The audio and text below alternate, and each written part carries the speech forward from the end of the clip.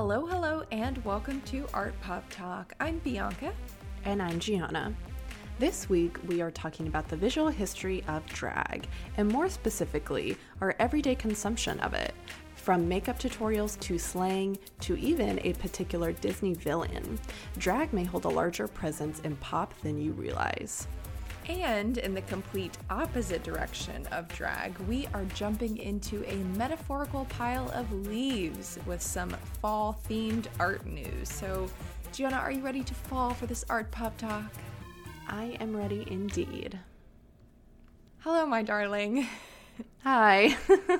We're struggling over here this evening at APTHQ. Sometimes I feel like I'm never not struggling, but it's all good. It's just week to week. We got it. It has been a particularly a very busy week because you had your birthday, you were doing lots of celebrating, and there was lots of work stuff that I was dealing with too, so. Yes, me as well. I feel as though I'll have some exciting things to share with you guys that I can't quite share with you all yet. Same. But, just a day. I know that doesn't really do much for you guys. Not riveting content, but I am very much LOLing at the art news of it all today, and I feel like could be very much stigmatized as our straight culture story versus gay culture story, which was not planned, but it does work quite well. That's very funny. I will say, when Gianna, we were talking about what art news to do, and she was like, what about this article? And I was like, really?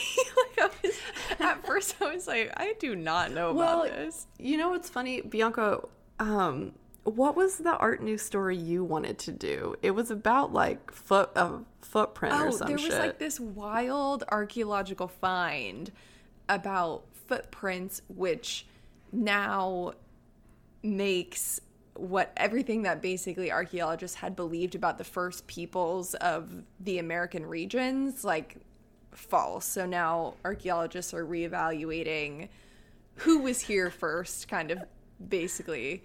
And that is not where we landed. And you know what I said? I said, nah. I want to talk about the pumpkin spice latte. So, Gianna, are we ready for this art news? You know what? I think I've been ready. Sorry, science. You're gonna have to take a back burner today.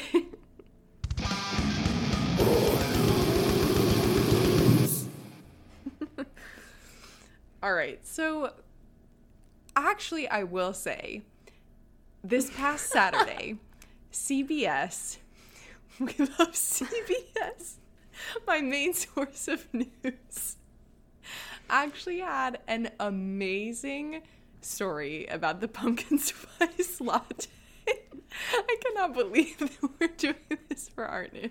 I just needed you guys to know that I felt strongly enough about this to not talk about the coming about of human beings.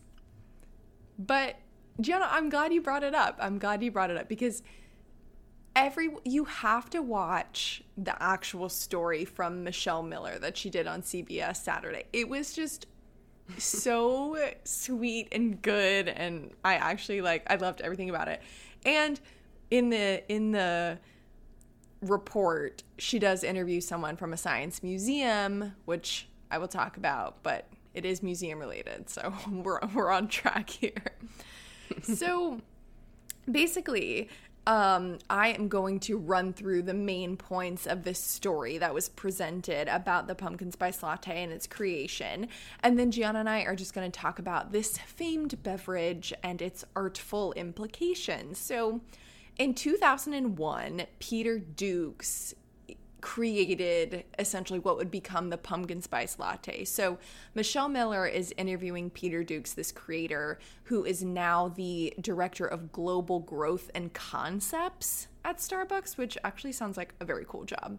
But basically, at that time in 2001, Starbucks was coming off of the success of the peppermint mocha, which is my favorite holiday themed beverage from Starbucks, peppermint mocha on top.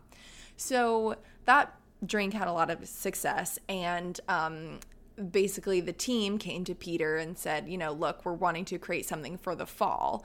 And Peter Dukes is talking to Michelle about how they had all these kind of what you would typically think of as fall flavors. So like cinnamon themed, like very spicy kind of scentful.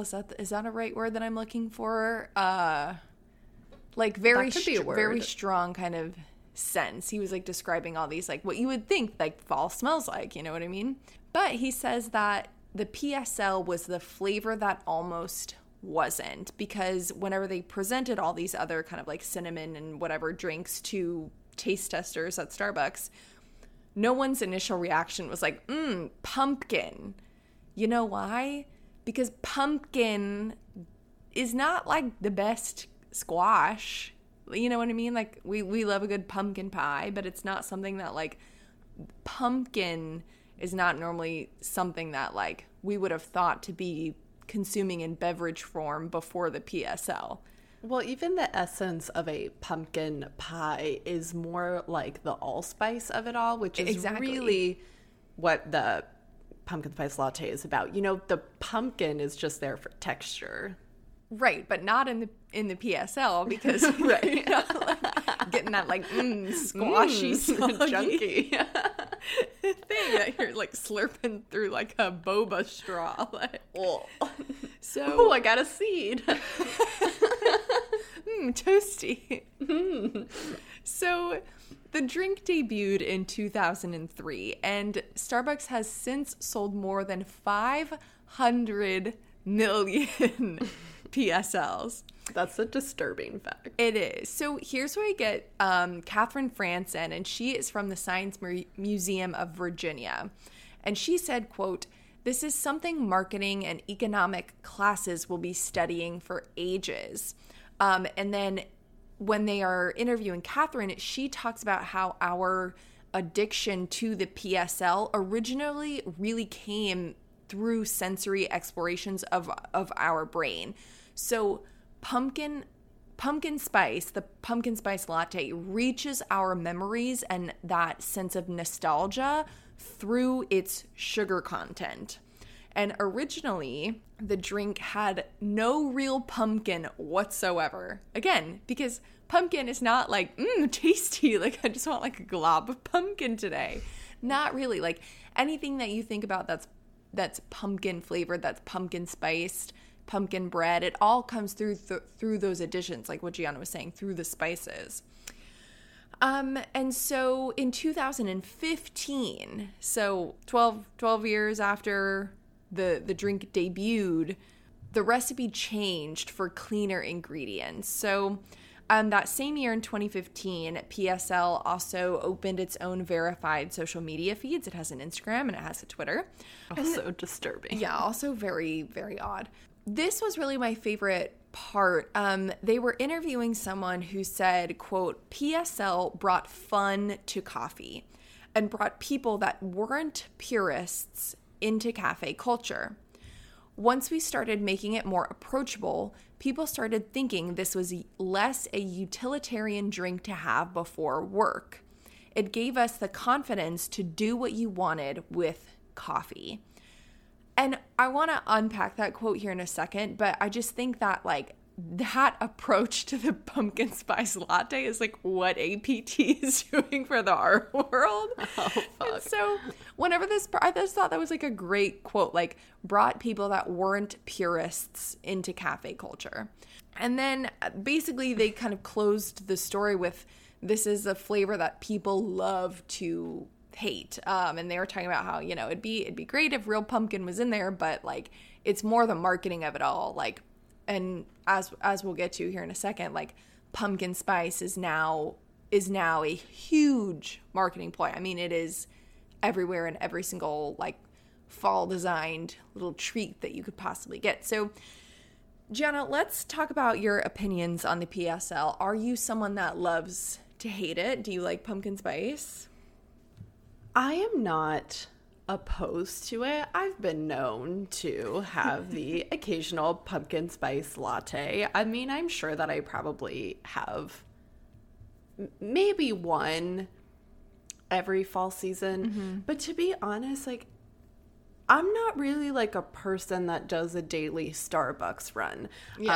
Because I'm a person that has no money. So all my money is saved on other things. But I also just think over the years, I'm not saying that I am a purist coffee person. Like, blah, if you give me like a shot of espresso, I'm like, oh God, like it's too much. But, you know, I have my little almond milk creamer that I use in my coffee. But perhaps my newfound dietary restrictions have also changed the way in which I consume these kinds of beverages.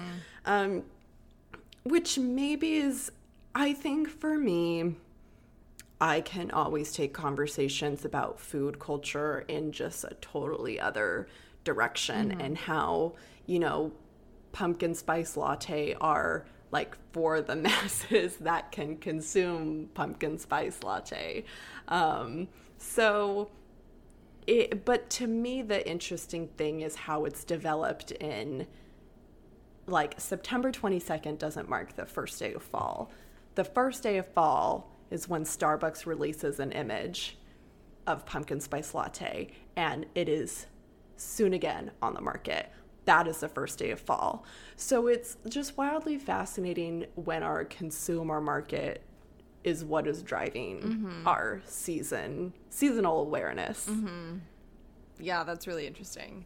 And that's really kind of why I wanted to talk about it, because it's not just about the pumpkin spice latte, it's about the pumpkin spice season. And I think in kind of talking about this quote from the story, like, this is a season or like a term that people like to hate on. And that's kind of like my jokingness of maybe even just like southern white suburban women that are all for like the fall season and the fall aesthetic, and let me pull out my rider boots and my like inflatable jacket thing and go get a pumpkin spice latte. It's what like is that, a life preserver? Is that a life preserver? Little Marty McFly humor for you today. Hey, he made it work though. That was an iconic look. So maybe these women have a point, but it's a funny thing that happens every year. Just like how we joke about, I don't know, like men pulling out their like Patagonia like hoodies or whatever. Like, it's the same shit. Yeah.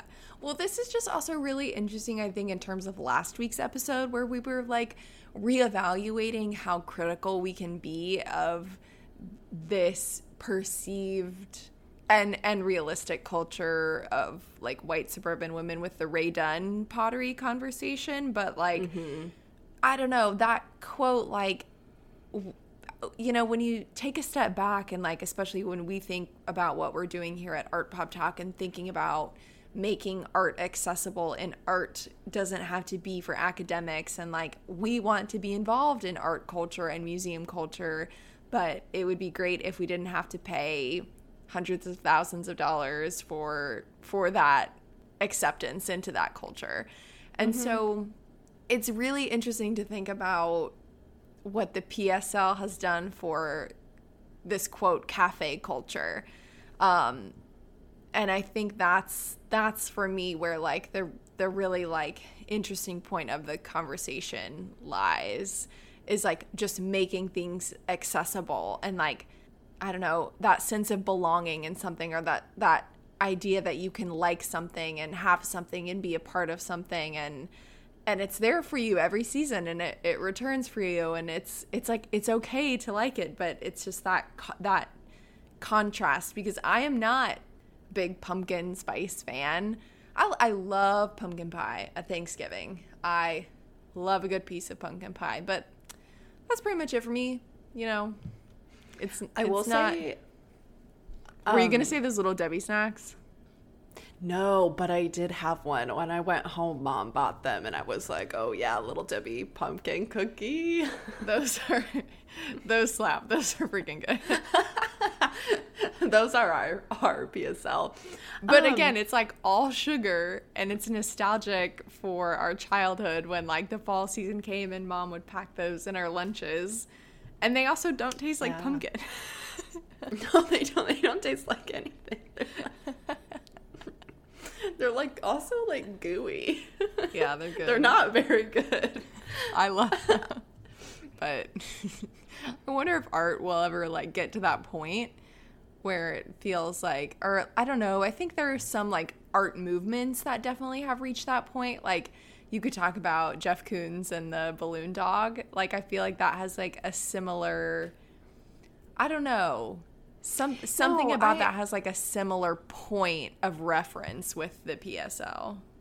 I definitely understand what you mean. And I feel as though we've talked about that and how we have to catch ourselves sometimes when people are talking about perhaps like a surreal experience they had, and they're talking about maybe something like Starry Night and how like that's a painting that we've referred to and have made fun of, and how people kind of like swarm that at the MoMA. But even this happened to me recently. I had a person come up to me and they were talking about like, oh my gosh, and I didn't even know that was there. And like in my head, I'm like, like I can be like a snob in my head because I have access to this information and I've had the luxury to see it a couple times, but I'm not going to actively shit on somebody's art experience. Like that's just goes against everything I believe in. But you do have those like moments where you love to hate on things. Yeah. Good story, Gianna. Very good pick. Wow. Well, you know, it's no development of humanity, but it is a development of the consumer seasonal culture. You're welcome. I'm ready for the peppermint mocha. You do like a peppermint mocha. I'd love say it. that if I had to pick like a fun flavored coffee, it's the gingerbread latte that comes out in Christmas. I do like that one. Gianna, I hear from Dr. Elizabeth Green that they are bringing the gingerbread latte back this year because let me tell you something. Dr. Green loves a gingerbread latte, and they haven't had it on the menu, I guess, the past few years. And she may correct me about this, but I am pretty sure that she's, like, written to Starbucks in some form about, like, bringing back the gingerbread latte. I don't think I've ever had it. I like that chestnut praline one. That's good. I guess I just didn't know, but again, like, it's been a rough year, folks. You know, we have a Buy Me a Coffee account also. Yeah, on buy the topic of this subject. You know, literally buy me a coffee or a matcha so I can drink it. Jonah, that is a fantastic plug. So head on over to our social media bio, click that link, buy me a coffee. We're thirsty for yes. pumpkin spice latte. Yum. Well, I am ready to switch from one cultural phenomenon to another. So are we ready for today's Art Pop Talk? We are talking about drag culture and its significance on pop culture. Drag culture has affected every aspect of our way of life, from visual culture, fashion, beauty, and performance, but also how we communicate, not only through a visual language, but talking that audible language, creating slang, and how that has become colloquial in the everyday. The origins of drag culture and the action of cross-dressing can be taken way back and even cross-culturally. So we're going to recap that history, talk about our unawareness and ignorance of consuming drag and queer culture that can threaten and lead to that erasure of it at the same time. And Bianca is going to address some of that with a discussion on the drag queen Divine, inspiring the look of a familiar Disney villain. Yes, I am really excited to talk about this topic. I feel like we throughout APT have kind of mentioned like our different affirmations of drag culture or love for drag culture or I don't know, different associations that we have with it, but I'm excited to dive a little deeper today. Yeah, so I'll be referring to an article today from New Face written by Kaylin Tran, which I'm laughing because in my text I have possess some questions, but I definitely meant pose some questions for us today. Getting into the spooky season. Live. Pose. Work. Pose. Oh my God. So, how did something once considered to be a shameful type of entertainment blossom into the revered art form that it is today? So, let's start with some history that she lays out for us, shall we? In order to understand the importance of drag culture, it's helpful to first know what it is. According to Joe E. Jeffries, a drag historian and professor of theater studies at New York University, it's whenever someone puts, quote, on clothes that is considered to be not appropriate to them, and then wearing it with some type of ironic distance. By Jeffries' definition, drag can be traced back to ancient Native American, Indigenous South American, Egyptian ceremonies, and Japanese theater. Jonathan David, author of the book Drag Diaries, wrote that religious and spiritual occasions from past civilization called for drag clothing. In Japanese theater, men were made up and dressed to look like female characters when performing folk dances. The practice of men playing female roles can also be seen in ancient Greek and Shakespearean theater. The term drag originated in Britain. It was first used as a subject of English theater slang in the 1870s to refer to the long skirts that men wore on stage. Men continued to wear exaggerated makeup and clothing to play female roles until it finally became legal for women to perform in 1660. Soon men started impersonating females and performing in vaudeville shows, which are a type of entertainment featuring specialty acts like burlesque comedy, song, and dance. William Dorsey Swan, the first person to call himself a drag queen, began to host drag balls in the 1880s. Drag was never associated with homosexuality until sexology, the study of sex and sexual practices amongst different cultures, developed ideas about a third sex in an attempt to rationalize why drag queens existed. By the 1930s, the scientific conversation had worked its way into the popular culture and linked drag with homosexuality. As a result, drag became nearly shunned.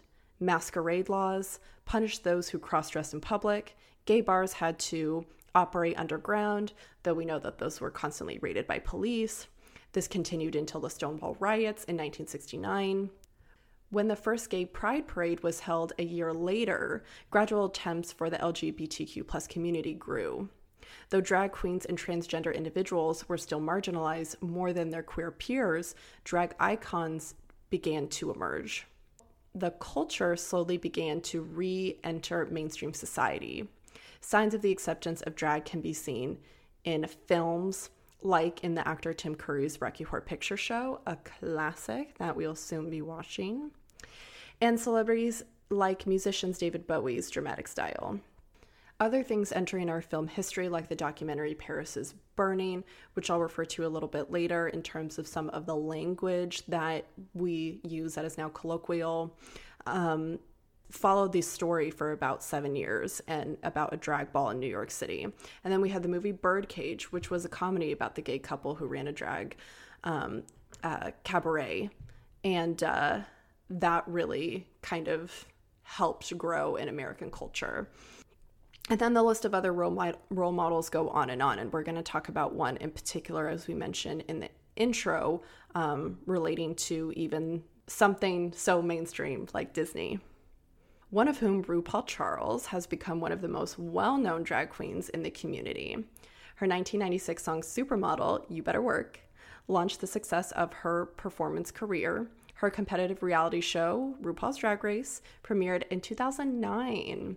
So been on for 12 years, and it has opened up a space for drag voices to be seen, heard, and accepted.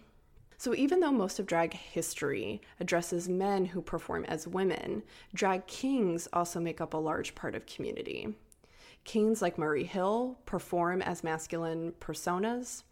The first International Drag King Extravaganza was held in 1999, where drag kings gathered in non-competitive environments with their fans. So one of the things that I'm going to talk about, or I guess two of the things I'm going to talk about, is going to be beauty and fashion, and then go into language. And I really liked the way that this article kind of laid out this history for us, kind of giving us this debrief, but then also talking about it in modern terms, because so much of our beauty and our fashion and our language, our slang, is attributed to drag queens and drag culture, but we don't always acknowledge that. So I'm going to continue to read from this article, and then Bianca and I, you can talk about it a little bit and just share our thoughts. So many makeup trends. We all survived the 2012 beauty guru era, or at least I did, but that are now popular amongst beauty gurus and makeup fanatics come from drag community. We have those cut creases, we have contouring, we have baking. I mean, we were all baking our faces so much 2012 through 2014. The banana powder, like, couldn't get enough of it, couldn't keep it in stock on the shelves. But those are all techniques that are used from these types of performers, and that is what embodies these characters. The signature heavy and dynamic application is used for several reasons. As men who are playing feminine roles, they need to completely change their masculine features to be more dainty or feminine, or again, put on that persona that they're trying to create, whatever that may be. Additionally, drag queens perform on stage under bright lights, which means that they, need that makeup to stay. I think any kind of stage performer will tell you that they enhancify, their makeup so you can see it from also a far distance. Getting into maybe more familiar territory here, the Kardashians are known for their use of contouring, and Kylie Jenner is famous for her plump, overlined lips, all techniques coming from drag communities. Even one of the Kardashians' makeup artists, Joyce Bonelli, has previously stated that her techniques are inspired by, quote, drag anything and everything. This article also states a quote from a celebrity makeup artist, Renny Vasquez, quote, I don't think that the drag community gets the credit they deserve for the trends that are happening with makeup. So many trends started with the drag community. I would love to see drag get more recognition for it. I think that we're moving into a moment where people are digging in a little deeper and they're like, where did this come from? Drag queens are starting to get some recognition, but I do feel it's long overdue.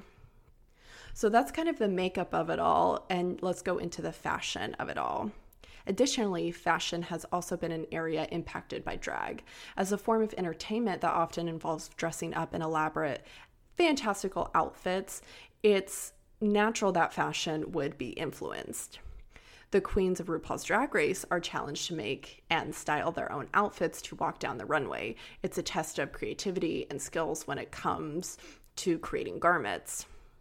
When we consume something like Drag Race, we are in a sense very familiar and excited for what is going to partake there. But then when other designs kind of come out into the fruition, kind of like what we saw with Target happening, there was a Black queer designer that created this line of really bright, extravagant, interesting dresses that a lot of people made fun of.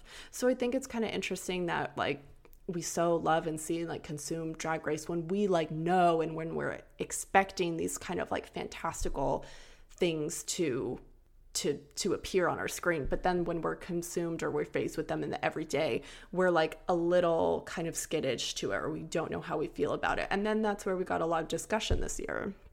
So along those lines of being unaware or ignorant to that kind of queer culture that is entering the mainstream or other parts of our consumer world, I want to go into language as this article states out. I think it's really interesting when we use such colloquial terms like slay or yes, and that's become such a part of the everyday that there's maybe that stigma to it that comes from like queer culture, and maybe we know that, but maybe we're using it in a joking way and we're still not aware of its origin. And that's precisely what isn't okay, because as this article suggests, it can erase the origin of where it came from, even the mispronunciation that can sometimes come out of that. When things become misheard, misquoted, mispronounced, that's where things gets lost in history and gets lost in translation. It becomes this game of telephone, and that's when things also become commodified, and that's when the originators of that slang don't benefit. So as this article states, while the appropriation of drag language may symbolize the acceptance of the community, it also threatens the erasure of significance behind the words. These phrases are sometimes adopted by younger generations because they sound cool or catchy, but there's a history of politics, race, and marginalization that goes behind each saying. So I think even things that we've gotten recently, like Bye Felicia and Tea, are new kind of colloquial terms that we've all adopted. And I think it's really interesting that the origin of saying yes, Y-A-S, comes from the documentary Paris is Burning, following those individuals in New York and seeing light to drag culture, and then those becoming our colloquial terms. But so we do have a lot to get into with Bianca's subject for the day, but I would like to hear your thoughts on a lot of these things that are perhaps being lost in translation when it comes to drag history. Yeah, and even as I'm thinking about, I don't know, this is just like, I'm like, just from, again, like our Ray Dunn conversation to the pumpkin spice latte to like drag culture, I feel like the past few weeks we've just been thinking about like, I don't know, like stereotypes in subcultures. And I just think that that's like a really interesting dynamic that for whatever reason we've just been thinking about a lot lately. What's really interesting to hear you talk about is like, I remember when you in particular were really going through that like beauty vlogger phase. And it was just, now it's really interesting to not only hear you talk about it from like thinking about like how you used to intake that imagery, but then like that recognition where it's due. I wonder, I don't know, like, I don't know. It's just one of those interesting concepts where it's like, where's the boundary between like going too far in your, in one's use of that visual history? You know what I mean? Like, where is the line between appropriation and copying and being inspired by something? I think that's like, in terms of like, art history and kind of visual history, that's like the line that I'm just like toying around with in my head, if that makes sense.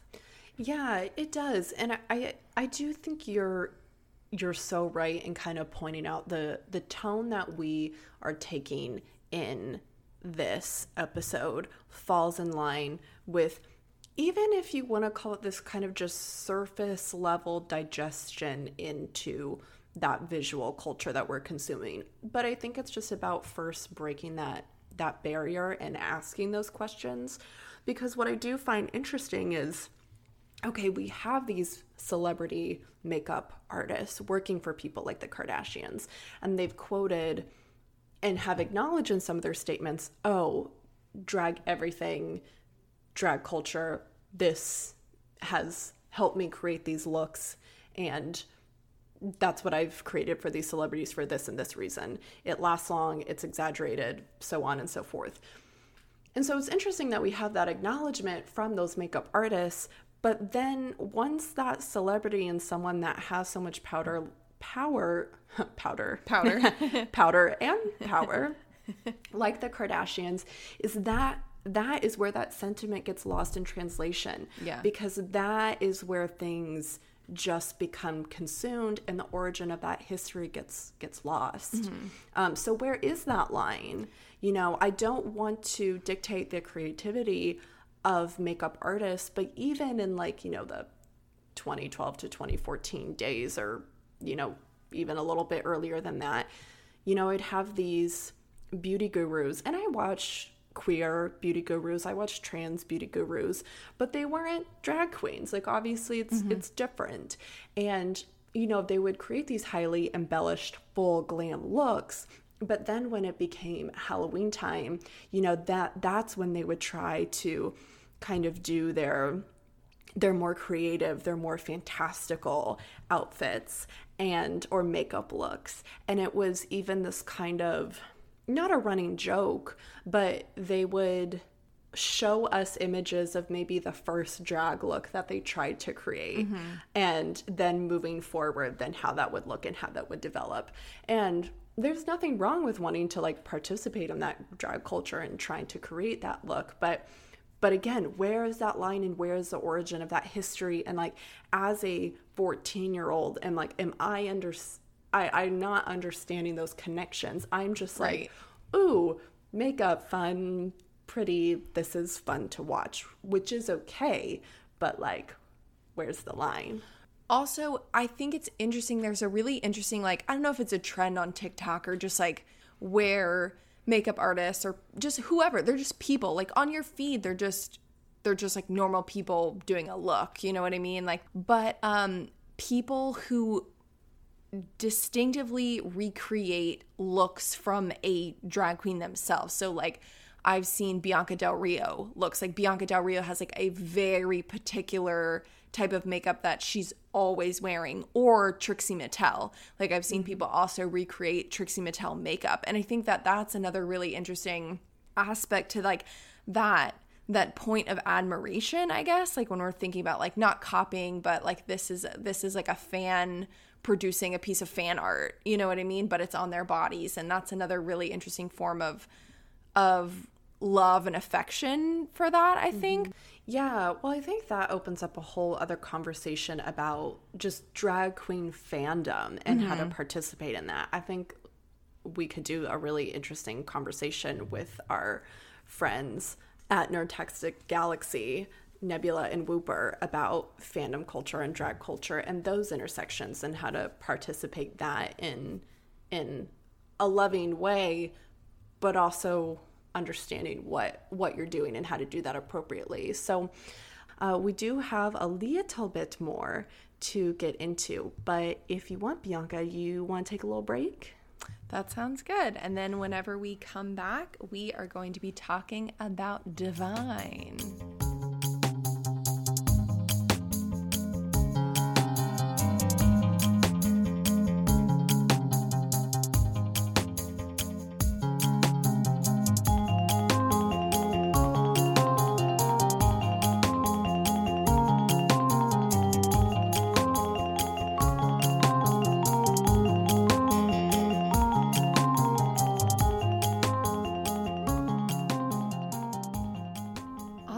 Everyone, welcome back.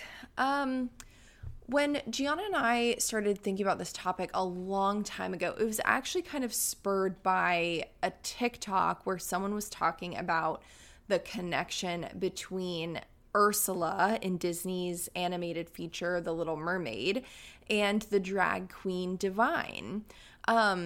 And there are a few interesting articles that we will link for you in our show notes as well about the visual representation of that kind of drag look, those kind of drag mannerisms, and this kind of campiness that Disney villains take on in their caricature. But today, I want to wrap up our episode by talking about, again, Divine being the inspiration for Ursula in The Little Mermaid.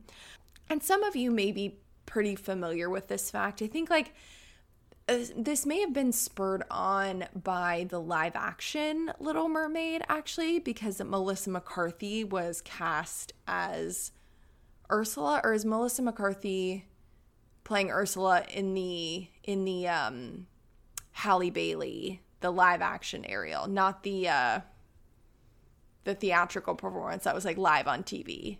Yeah, I think the the movie that feels like it's been in the making forever. Yeah, there was the live on NBC or whatever performance of The Little Mermaid, and then there's also the movie coming out with Halle Bailey, which I'm excited to see. But in one of those instances, Melissa McCarthy is cast as Ursula, and I think there was a conversation taking place about why wasn't a drag queen cast to play Ursula?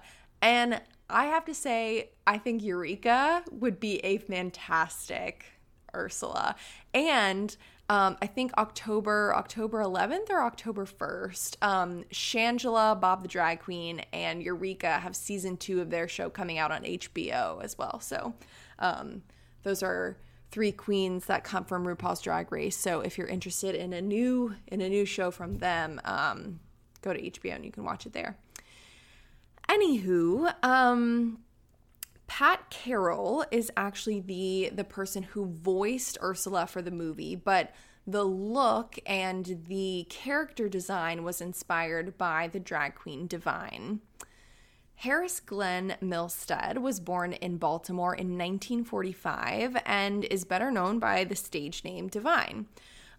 Divine was an actor, singer, and drag queen who was closely associated with the independent filmmaker John Waters. Waters is actually the person who gave Divine that stage name as well. Divine had a lot of roles in cinematic and theatrical productions, and that included playing Edna Turnblad in the 1988 film version of Hairspray that was directed by Waters. Divine passed away shortly after the release of this movie at the age of 42, but had starred in numerous film projects and had also released disco tracks before passing. People magazine described Divine as the drag queen of the century upon her death. She's remained a cult figure, of course, within the LGBTQ plus community, and has provided a lot of inspiration for fictional characters, artworks, and songs. There are various books and documentary films devoted to the life of Divine, including Divine Trash from 1998 and I Am Divine from 2013. During production of The Little Mermaid, Ursula's design evolved and transformed quite a few times over the making. Animator Glenn Keane's earliest sketches of Ursula were drawn to resemble various film and television actresses of the time, who were originally thought that might work for casting as well. So people from the television show Dynasty, that was a little before The Little Mermaid, but there was a short-lived casting of Broadway star Elaine Stritch as Ursula, and that little performance, that little kind of mini casting of Ursula or audition inspired the animators to design the character as, quote, a tall, thin, regal-looking sea witch based on manta rays and scorpion fish, complete with a long cape. At one point, the character Ursula had also been drawn with spikes to resemble a spinefish. Similarities were first drawn between the character and the persona of Divine after animator Rob Minkoff sketched, quote, a vampy overweight matron, to which then lyricist, producer, and writer Howard Ashman responded, quote, she looks like a Miami Beach matron playing mahjong by the pool. The character that we now see in the film shares Divine's signature eye makeup, jewelry, and body type, while originally was supposed to be sporting a mohawk, which was borrowed from Divine's look in the cult classic Pink Flamingos from '72. Minkoff had been drawing the character with a shark's tail at the time, but then director and screenwriter John Clemens eventually decided to place Ursula's head on top of the body of an octopus, which resulted in what we see now. The animators studied the way in which octopuses move, explaining, quote, there was a very kind of seductive and scary aspect, which they incorporated into the character's mannerisms. The Pink Flamingos inspired hairstyle was eventually discarded because Disney felt like the hairstyle was quote unquote too over the top for the film. Additionally, Ursula's face was also inspired by that of Madame Medusa from Disney's The Rescuers from 1997 or 1977. That's something that once this article mentioned that character from The Rescuers, it's like one of those things that is just left in the back of your mind, and then when you remember it, it's like, oh my gosh, yeah, like I can kind of see this like idea in the exaggerated makeup features. According to a book, The Gospel According to Disney, Faith, Trust, and Pixie Dust, the author Mark Pinsky says, quote, Ursula became the most grotesque characterization Disney had ever created for a female villain at the time. Then there's another book, From Mouse to Mermaid, The Politics of Film, Gender, and Culture. This is a compilation of essays that was first published in 1995 that has some super interesting analyses of gender performance that come through in the film overall, but with particular focus on the campiness of Ursula's character as well. So I'm going to read from an essay from Laura Sells. This essay is called Where Do the Mermaids Stand? Voice and Body in the Little Mermaid. In comparison to the original kind of Hans Christian Andersen telling of The Little Mermaid, Sells argues that Disney's version substitutes gender for class, and embedded within this classic narrative about an adolescent girl's coming of age is a very contemporary story about the cost, pleasures, and dangers of a woman's access to the human world. On one level, Ariel's story is a parable of bourgeois feminist ideas seeking upward mobility and access to a white male system from which she is excluded, a passage that costs Ariel her voice. On the other level, the parable transcends the status quo and offers possibilities for recuperation and resistance, even as Ariel is passed from the arms of her father to the arms of her husband.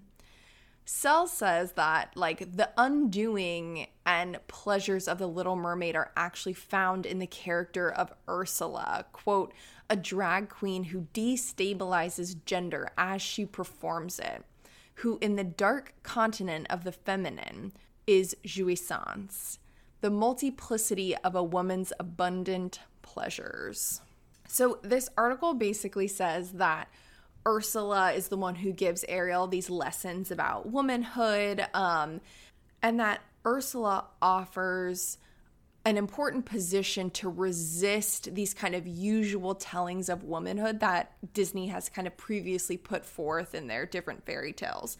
And we all love that song that Ursula sings, you know, when she's down in her cave, she's going to, you know, take Ariel's voice.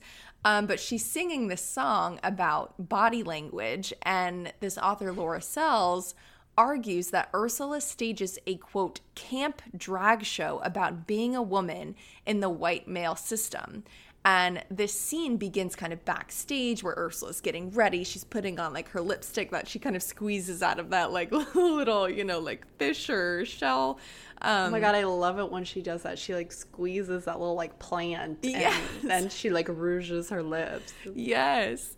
And then she kind of has these like exaggerated form of body language where she's like shimmying and she's wiggling and her, you know, tentacles are kind of all over the place. And she even has a feather boa at one point, and Sells says, her like quote, décolletage yes, too. yes. Yeah. This performance is a masquerade, a drag show starring Ursula as an ironic figure. And then there, in the rest of the essay, it's interesting where Sells argues that in Ursula's drag scene, Ariel learns that gender is performance, and Ursula doesn't symbolize womanhood, but she performs it in a really interesting way. And of course, we could get into a lot of things about, you know, from Judith Butler, gender performance, gender identity. Butler says performativity has to do with repetition, very often with the repetition of oppressive and painful gender norms to force them to re-signify.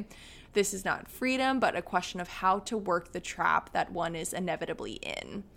So that was a really interesting article, and I really enjoyed reading it. There's also, you know, a lot more to be said about Disney and their not just what they put forth in kind of this idea of the Disney princess, which is I think what a lot of people kind of tend to focus on, but how gender is performed through these animated versions of people. In a class I took, we talked about Princess and the Frog and how when they are both frogs, you can tell which frog is Naveen and which frog is Princess Tiana, because like Tiana has eyelashes and Naveen is like, has no makeup on or whatever. So there's even these types of like different aesthetics, like different hints of makeup, like within like frogs in Princess and the Frog. And well, the same thing can be said for The Lion King, which is also an interesting example that we can use drag culture and our villains as well. There's this very like, it's like a classical eyelid look where you have like heavy eyeliner, like a lifted eye look, a lot of eyeshadow, a darkened halo around your eye that is even used in our villain lion to, in a way, other that lion. Right. And the same thing can be said for Maleficent. Maleficent has like a very distinct like high lifted brow, as well as Cruella de Vil. And like I said, there are some articles that will link where there's kind of like little brief, I guess, analyses between like the looks that Disney villains offer and then that connection to kind of drag culture, which you're right, Gianna, is meant kind of subconsciously to other that caricature as villainous, as evil, as different. So yeah, it's so interesting.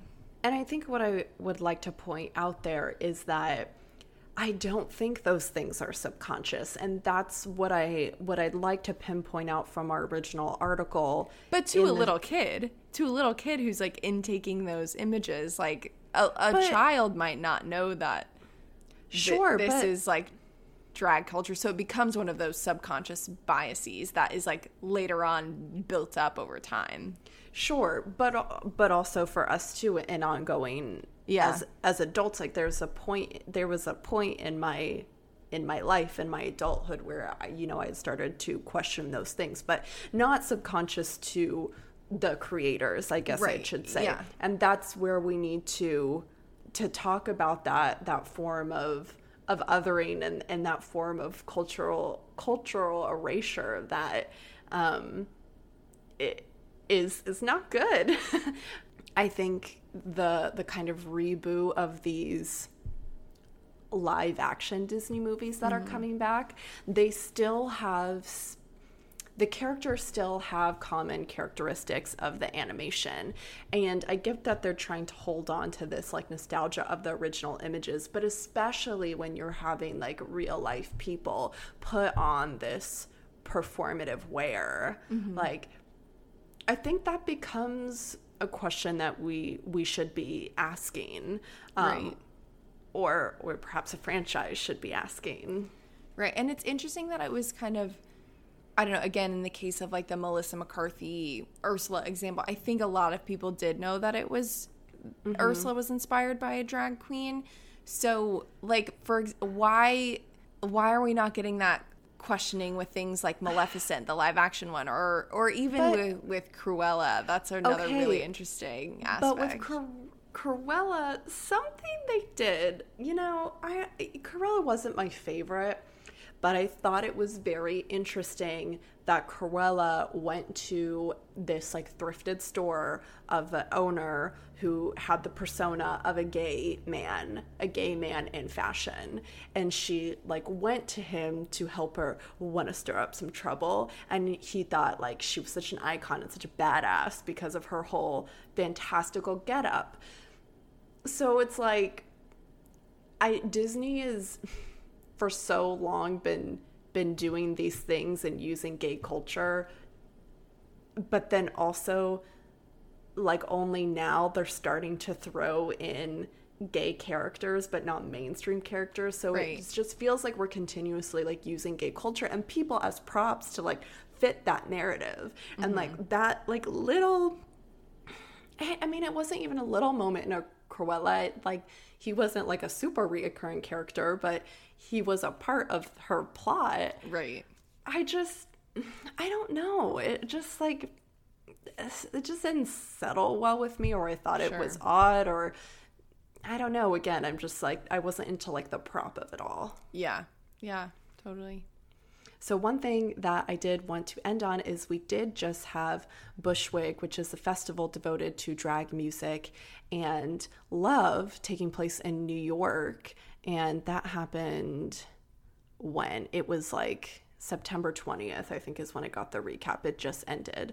But there's a quote from this Pride article talking about why Bushwig is important, but it said that drag for so many, both performers and spectators, provides an escape into fantasy. And I thought that was really interesting, thinking about this conversation of also vilifying drag queens and how it's really easy to have villains play that role into the fantasy and into the escape by taking on that aesthetic and by taking on that appearance, but also in that way, like vilifying drag culture and kind of almost flipping it and what it was supposed to do. And maybe, I don't know, maybe that's just me diving in too deep, or I don't know. I don't want to say like making speculations, or I don't want to say also just me overthinking it, but it does seem a little like contrary to what the point of drag should be, because it is supposed to be this pivotal point of strength and positivity, and it seems like, you know, it's taken and it's vilifying that. Right. And it's also interesting to think about, so much of drag culture is about the performance aspect too, and it's sometimes with drag performance, it's like you need that spectatorship. Like part of the aspect of performance relies on someone else like intaking that performance as a spectator and like being a part of that as well. So it is really interesting, because like I do think that there's a very large aspect of drag culture that is kind of what's the word? It's like reciprocal. You know, we have a performer, but we also have an audience, and they both kind of rely on each other to kind of complete the performance. So it's interesting how in things like Disney, they're taking that aspect of performance and feeding it to a spectator or an audience as kind of that one-way street instead of a two-way street, if that makes sense. Yeah. I did really like what you were referring to earlier about Ursula also like being this person that is like facilitating those ideas about sexuality and like gender politics. And that is like so much of what that performance does as well. But it's, you know, the villains are also a lot of times those people or those characters that are like questioning those types of things too. And they're the catalyst for the whole plot as well. Yeah. Like, you know what I mean? You need this quote unquote villain, just like you need, like as an audience, you need a performer if you're attending something like that. And so I think it's interesting that like the villain is actually like the catalyst for often what happens in those types of movies. Right. But I think so often like the person that you love to hate is the person that is going to take on that unique aesthetic. And even some like older films, like I was thinking when you were mentioning the Rescuers, Bianca, I was thinking of when Carol Burnett was in Annie, and you know, she's like the person that oversees the orphanage, and she, you know, sings the iconic Little Girl song, but she's in her like lingerie, but she has like her thin brows, and you know, she's got her little like kimono on and her jewelry on, and it's a calculative aesthetic that they have crafted. Ooh, well, this was fun. And you know what? Now is perhaps a great time. I was thinking about, you know, Gianna, when you mentioned Rocky Horror, this is our last episode, obviously, for the month of September. But next week, we are diving right back into the spooky season. We are going to have spooky and Halloween-themed content all month long, all October long. And Gianna, you got me thinking about perhaps a Rocky Horror idea. Ooh, that could be fun. We'll have to talk about that. Yeah. I would, you know, I'm into like sex aliens, and I'm into Tim Curry. Tim Curry is definitely on like people that I think are like so beautiful in this world is like Zendaya and Tim Curry. I just think, I mean, they make the list of like the most gorgeous people in the world in whatever universe they come from. I like it. I like Tim Curry on that list. Muppet Treasure Island, Tim Curry. Muppet Treasure Island. You want to know why we're bisexuals? It's because of Muppet Treasure Island. Let me tell you, Tim Curry and Muppet Treasure Island has nothing on Jack Sparrow. Absolutely nothing. Goodbye. End of episode. On that note, I feel very strongly about Tim Curry. I agree. 1000%. I agree. No. Don't forget, you can donate to Art Pop Talks Buy Me a Coffee account if you like our content and you want to hear more. We would so appreciate your support. And if you're in the mood for a little giving this fall, don't forget to donate to our friends over at Cultura Journal and their Kickstarter campaign. They are trying to raise money to launch not only digitally, but also in print. This is a really big deal, and your donations will make that a possibility. And more importantly, you make it possible for them to actually pay their contributors, including us here at Art Pop Talk. So if you feel like donating to their Kickstarter campaign, that would be amazing because that also helps us create more content as well. So you can find that link in our bio across our social media. And with that, I think, Gianna, we will talk to you all next Tuesday. Get ready for a very fun month of Halloween content. Bye, everyone. Bye. Art Pop Talks executive producers are me, Bianca Martucci-Fink. And me, Gianna Martucci-Fink. Music and sounds are by Josh Turner, and photography is by Adrian Turner. And our graphic designer is Sid Hammond.